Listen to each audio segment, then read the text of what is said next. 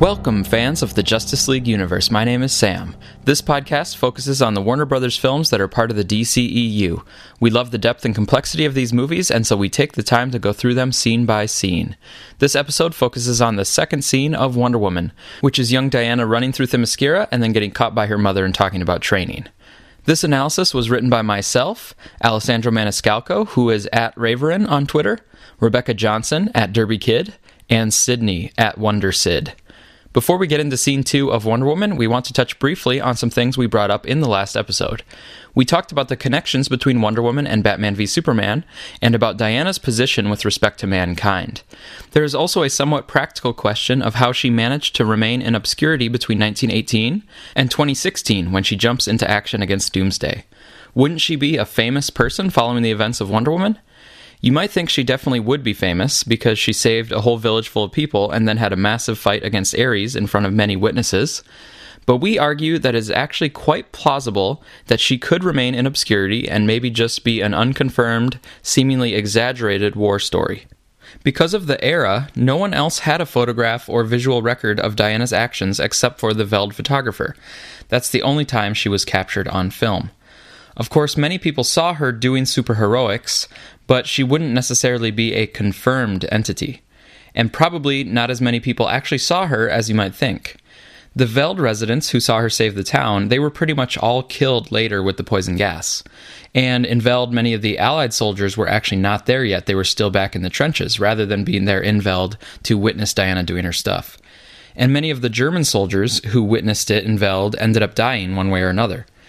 And then in the final battle with Ares, it was dark and nighttime, and people were all over the place, and so most of them did not get a really good look at her face.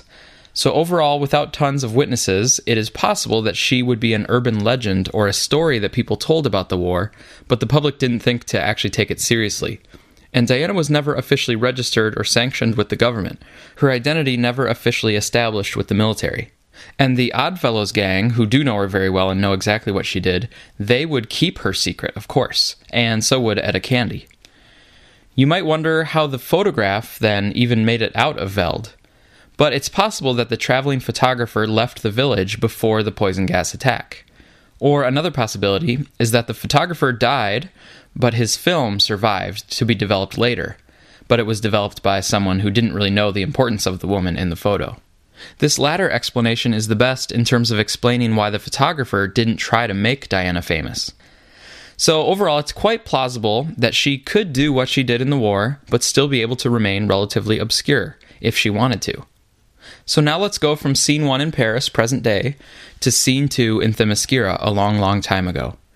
And we just want to say again, like we covered last episode, how great it was to start the movie with Diana in the present day. It gave us a quick view of what she's up to following BVS. It also gives us some context about her situation leading up to BVS. Furthermore, the flow from BVS into Scene 1 and then into the flashback shows that backstory doesn't always have to be presented chronologically, with solo films first before showing up in tandem with other characters. Wonder Woman's appearance in Batman v Superman would not have had the same effect if we had had a full Wonder Woman origin story beforehand. Her sudden arrival and the mystique that surrounded her made her role in BVS all the more appealing. But now going into the flashback, which starts in Scene 2 and will carry forward throughout most of the rest of the movie, we have that transition from Diana's image in the photograph to the young Diana running forward toward the camera. This quickly identifies the child to us as Diana, and she also has on the bracelets. If they're literally the same bracelets that adult Diana wears, then we'll have to add one-size-fits-all to the list of its magical properties. But they are a nice identifying feature for the character, and they work well later when she is shadowboxing. The actress playing young Diana is Lily Aspell, who is Scotch-Irish and a fairly accomplished horse rider for a 9-year-old. According to IMDb, this was her first film role. It's always challenging with child actors, but I think Patty Jenkins and Lily Aspell together did really well with young Diana. And both my wife and my mother, separately and without prompting, commented on how much they liked young Diana and how easy it was to empathize with her. Probably her two best moments are, first of all, in this scene when she's watching the warriors train, and then in Scene 4 when she stares down the God-Killer sword. But let's also talk about the Themyscira design, because young Diana is guiding us through the streets of this Amazonian city. And as we understand it, Themyscira is the name of the city and the island. So you might hear us say they are in Themyscira and also on Themyscira. We see a central square with an active market, stone buildings that look kind of Greek in design, and we get a full shot of the beautiful landscape of Themyscira. Importantly, we see lush greenery covering the mountainside and beyond.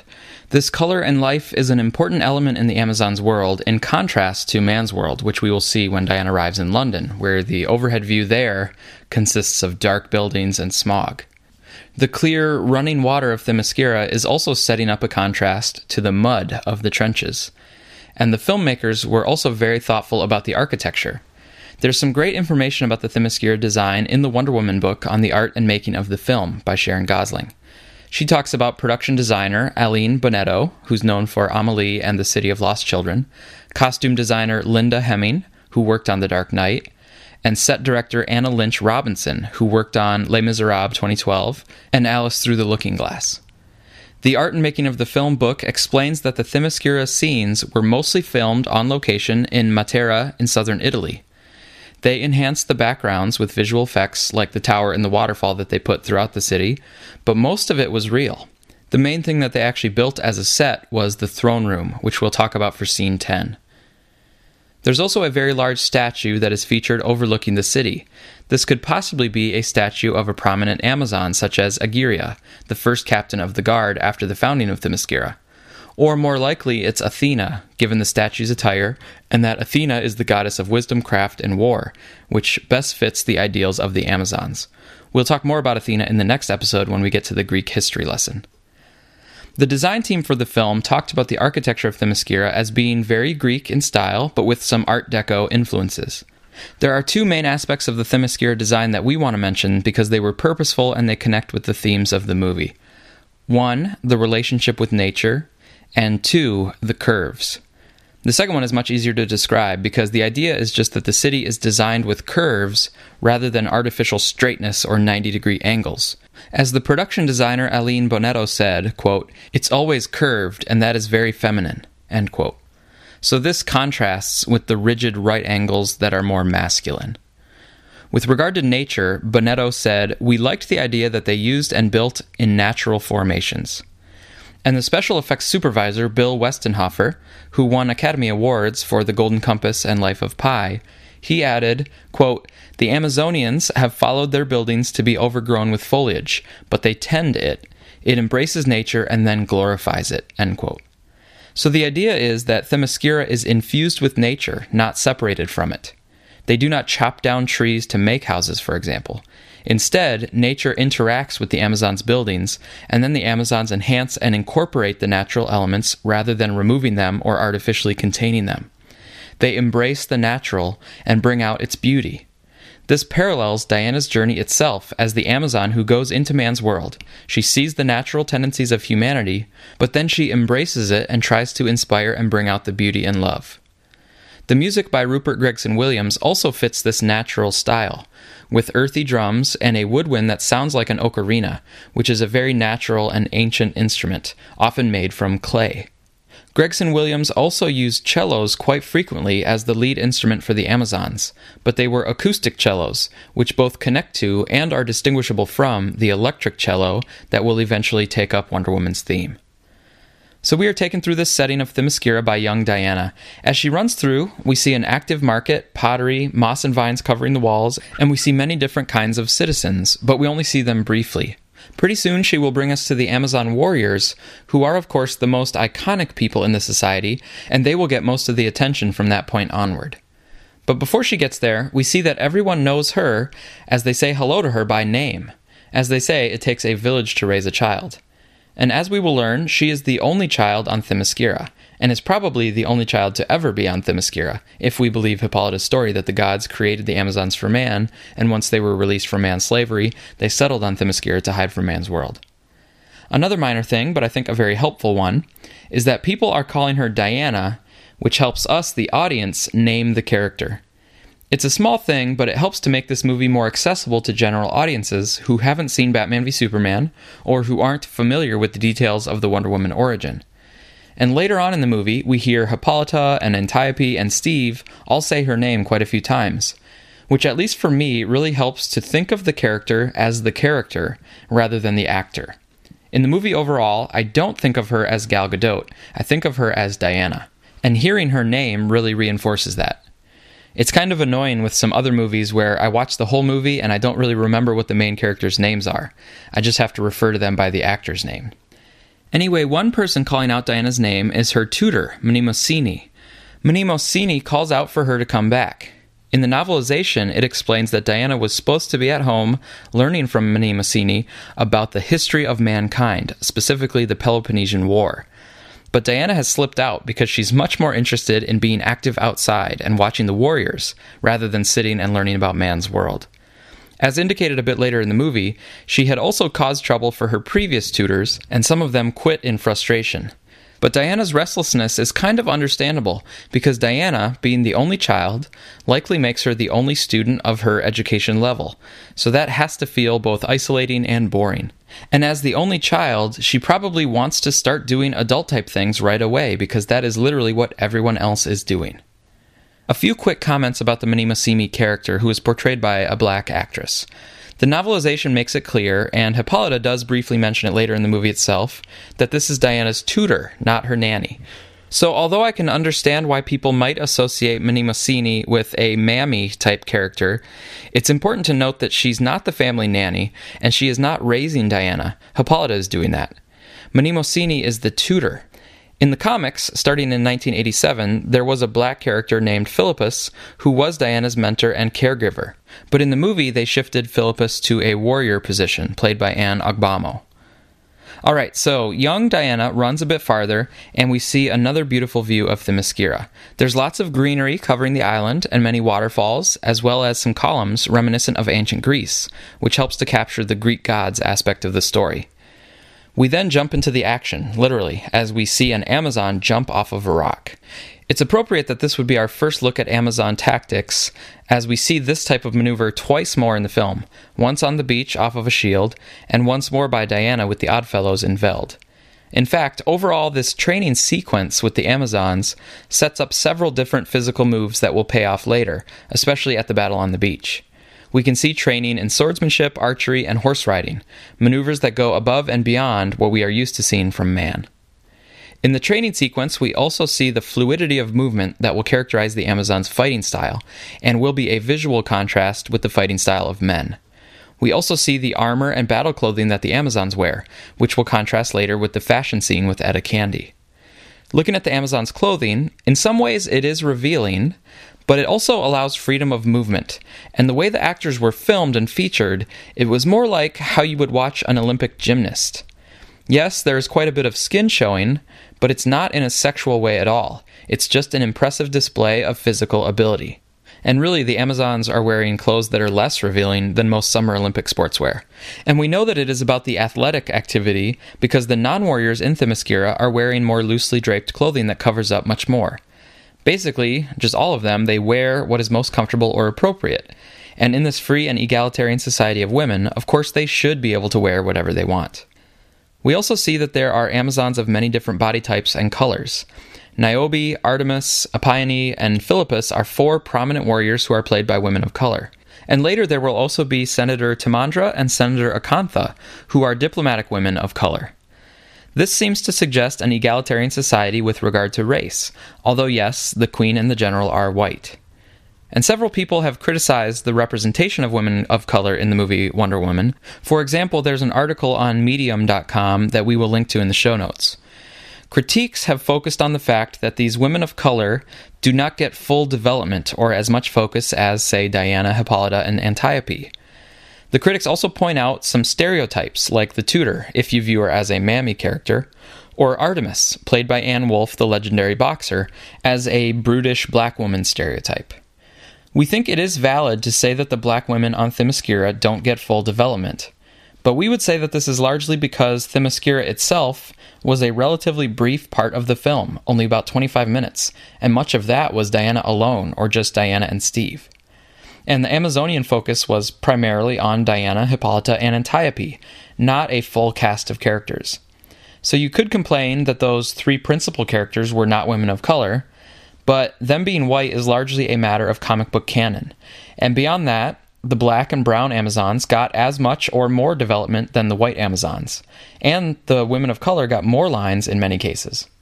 And the filmmakers seem to be very intentional in placing the characters of color in positions of strength or power. And we shouldn't view it as a bad thing that Anne Wolfe is simply a very strong person. In fact, in the novelization, we learn that Diana looks up to Artemis specifically and idolizes her power. "Oh, to be like Artemis" is literally a line from the novel. So overall, if this had been an entire film about Themyscira, then yes, there would need to be better character development amongst the Amazons. But ultimately, they had to focus on Diana's story, which primarily consists of the events after she leaves the island. Continuing in Scene 2, Diana is up above the training, near some statues that line the training grounds. She watches with excitement, as if soaking it all in and trying to learn. In an endearing moment, she attempts to mimic some hand-to-hand combat moves. We see her bracelets again, and we also see Antiope played superbly by Robin Wright. We can immediately identify Antiope as the leader of the warriors, as she surveys their progress and checks in with another Amazon about how they're all doing. This is a tiny nitpick that I have, but I didn't really like the fact that we could hear Antiope's dialogue. They just say, "She's good. What about her? She's good too." It doesn't seem like very insightful commentary from military generals, and yet they act like it was a meaningful check-in on progress. I think this moment would have been better if we just would have seen them check in with one another and point out some of the warriors, but not actually heard what they said. So it's a tiny little nitpick, but it could have been very easily improved, in my opinion. Antiope looks up and sees young Diana. She seems to be admiring Diana's spirit, and she's not opposed to Diana emulating the warriors, as we will see later in Antiope's tensions with Hippolyta. It's also nice here that we see a look of warmth and affection from Antiope, because that will help us rest assured that Antiope loves Diana, even when she is training her very hard. In certain moments, it might seem like Antiope is being too hard on Diana, but Antiope knows how important the training is, and it does come from a place of love. As Antiope herself says later to her sister Hippolyta, "I love her as you do." Young Diana is infatuated learning about the warriors, which is much more interesting to her than studying the history of man's world. But she can't linger long because her tutor calls out to her and Diana runs away. We see Antiope again, and we're invited to wonder what Antiope is thinking. That question will be answered in the next few scenes, and planting questions like this, "What's Antiope thinking?" in the audience's mind is a great way to maintain flow in the story. Diana runs again, and she jumps from the edge. I'll have to admit, in my first viewing, I thought this was a bit weird because I wasn't sure why she just jumped out like that and what her plan was. But in the novelization, it really helped me appreciate this moment, and it does make sense. First of all, it's a moment of youthful impulse without thinking it all the way through. And second, Diana was really energized by having seen the warriors, and she imagined herself soaring like them and landing safely on a path below. But once she was in the air, she realized her mistake, a lesson about looking before you leap. So I really get this moment now, and it is a great first reveal for Hippolyta, because it shows her strength and her motherly instincts as she is in the right place at the right time to catch Diana out of the air. And Hippolyta gets clearly identified when Diana calls her mother, and the "How are you today?" line is a great way to launch us into the dynamics of the mother-daughter relationship. We have seen Diana's interest in the warriors, but we also see her carelessness and her risky behavior, and the difficulty she is giving her tutor. So these might be some of the reasons why Hippolyta doesn't want her to train. In the remainder of Scene 2, they ride on horseback and meet up with Antiope. Young Diana says that she wants it to be time to start her training, citing Antiope as someone who thinks that she's ready. And Antiope confirms this, saying that she could begin showing Diana some things. Antiope says that Diana should at least be able to defend herself, which connects with an overarching characteristic that Patty Jenkins wanted for Wonder Woman. To be a powerful warrior, but someone who does not go looking for fights. She is not an aggressor. She's more of a defender. Antiope goes on to say that there could be an invasion. But Hippolyta deflects this by saying that that's why she has the greatest warrior, Antiope, leading an entire army. So this line foreshadows the battle on the beach, where we will see the Amazonian army in action. And it also gives us some exposition about Antiope as a character. We're being told that Antiope is a great warrior, and then we'll get to see that later. Antiope responds that a scorpion must sting, a wolf must hunt. suggesting that it is part of Diana's very nature or her destiny that she become a warrior. But Hippolyta shoots this down over Diana's protests, because Hippolyta says that Diana is still a child, the only one on the island, and as her mother, Hippolyta is trying to protect Diana's childhood. As we'll find out later, though, Hippolyta actually wants to protect and shelter even the teenage and the adult Diana. So this scene, and the friendly tension here between Hippolyta and Antiope about what to do with Diana, sets up one of the main threads for the entire Themyscira portion of the movie. The scene ends with Hippolyta putting her foot down, saying no training. But Diana and Antiope manage a little bit of eye contact, which leaves Diana with a smile on her face. Alright, in our previous episode, we talked about connections between the Wonder Woman movie and the rest of the DCEU. So in this episode, we want to talk about connections to the original comic books by William Moulton Marston. We do not claim to be experts in the history of comic books.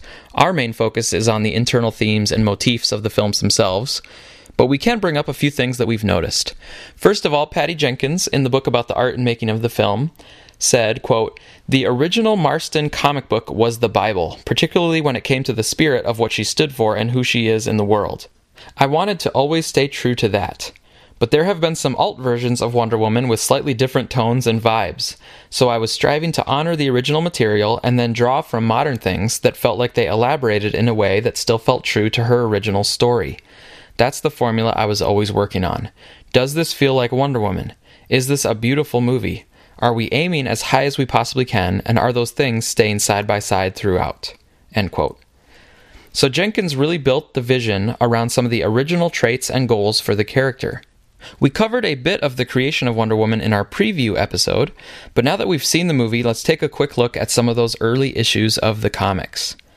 As mentioned in our preview episode, Wonder Woman was created by William Moulton Marston and was first drawn by H.G. Peter. She first appeared in All-Star Comics number 8 as a backup story in 1941, but soon after that she became the lead character in Sensation Comics. Empathy and compassion were driving forces in Marston's creation of Wonder Woman. He wanted to show that true heroes have empathy and compassion, and that those are not weaknesses, and that in fact the world would be better off if we all practiced those traits more often and more deeply. This idea was represented really well in the film, as Diana consistently and without hesitation has compassion for others. For example, for Steve Trevor, without even knowing who he is. The innocent people who are dying in the war, even though she hasn't been to man's world yet. Unknown and unseen soldiers that the generals are planning to put in harm's way. Women and children in the war zone. Wounded in the war zone. The town of Veld. The Oddfellows and their personal battles, and so forth. Diana shows lots of compassion to all of these people. So the film nailed that core part of the original character. The film also paralleled some of the structure and events of Wonder Woman's first issues of the comics.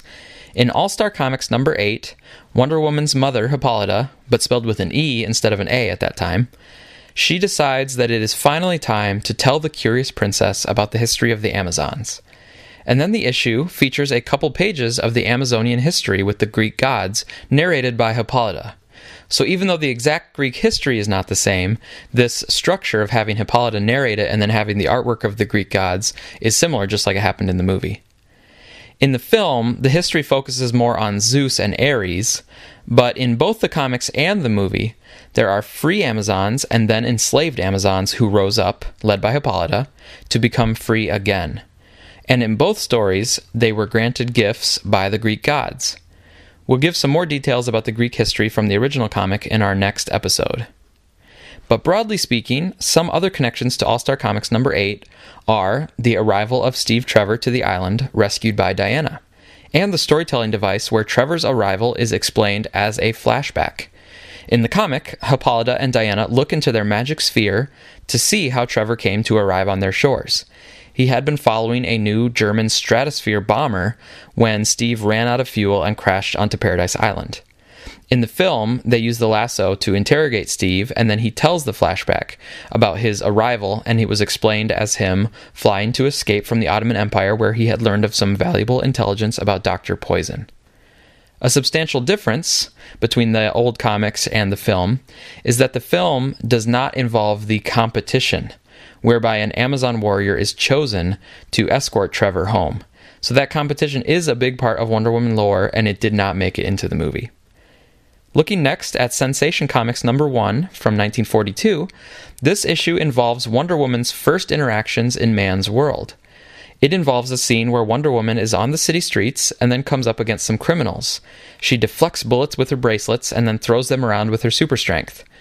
This street-level fight scene in the comics happens early in the story, before the mainline action where she and Trevor have to stop the Nazi bomber. This street-level fight scene is very similar to the street-level fight scene in the movie, where Diana protects Steve from the German spies who try to recover the notebook, prior to the mainline action where they have to go in the trenches and then confront General Ludendorff. Also, Sensation Comics number 1 involves a new poison concocted by the Germans that can penetrate any gas mask. Although in the comics it was World War II with the Nazis, instead of World War I with the Kaiser-led Germans. A couple other differences that we'll mention quickly. Sensation Comics number 1 featured the Invisible Jet, which was not in the movie, obviously. And both of the early comic issues we mentioned involved Diana basically falling in love with Steve right away, while he was still unconscious even. But the movie developed the love from their conversations on Themyscira, through their boat ride together and their interactions in London, to their dangerous and magical moments in partnership on the front. So these were some of our thoughts in looking back at those original comic book issues. Of course, a lot of the movie is actually inspired by the run from George Perez in the 1980s, so there's much more we could dig into there, and we will touch on it as things come up in the later scenes. Thanks for listening to our analysis. And thanks to a couple other great podcasts, the Suicide Squadcast, where you can get your DCEU news, and Man of Steel Answers, which has a great back catalog of episodes focused on Man of Steel, Batman v Superman, and Suicide Squad. Doc doesn't have a Wonder Woman episode yet that I know of, but I know that he's seen it many times and is probably working on something. Speaking of the DCEU, in conjunction with the release of Wonder Woman in theaters, many people have been re-watching the previous films in the DCEU. So we wanted to mention a couple things that we've seen people notice about the previous films, specifically some links between Man of Steel and Batman v Superman. One of our listeners, Gustav Ramirez on YouTube, made a great connection when he rewatched the scene in Man of Steel where Lara fears that Kal-El will be killed for being an outcast on Earth, and Jor-El reassures her that Kal-El will be a god to them. They seem to be laying out two opposite possibilities for Kal-El: ostracization or idolization. But Gustav noticed that once we see BVS, we actually find out that it can be both. Lex's character in BVS does hold Superman up as a god, but he also wants to make Superman an outcast and he wants to kill him. So not only was Jonathan Kent right about the world's reaction to the public arrival of Superman, but Lara and Jor-El were also both right about how the people of Earth would respond. The other thing we wanted to mention was a post from The Kingslayer on Vero, a social media platform that Zack Snyder is pretty active on. The Kingslayer posted about the Day of the Dead scene in BVS, and how it not only represents people worshipping Superman when he's just a guy trying to do the right thing, but she went to a deeper interpretation of linking the imagery of the skulls around Superman in the Day of the Dead scene as being a callback to Zod's vision for Superman when he's sinking into the skulls in Man of Steel. The Kingslayer thought maybe that she was stretching a bit too far when she drew that parallel, but she said that this is like Superman still being dragged down by all the death that did occur during the Black Zero event. In response to this post, Zack Snyder himself actually reassured her about her deeper interpretation. Zack said, No, that's right." Those of us working on this podcast are very encouraged to see this confirmation from Snyder about not just the explicit interpretation of scenes like the Day of the Dead, but also the deeper interpretations and the subtle connections back to earlier scenes or even to previous movies. Snyder himself is endorsing and confirming those deeper connections. And even though the interpretation of art does not need to be endorsed by the creator, it is still exciting when it happens, because it indicates to us that the kind of analysis we do here on the podcast is in line with the filmmaker's intentions. They are striving for these deeper meanings and connections, and so it is worthwhile for us to try to plumb the depths.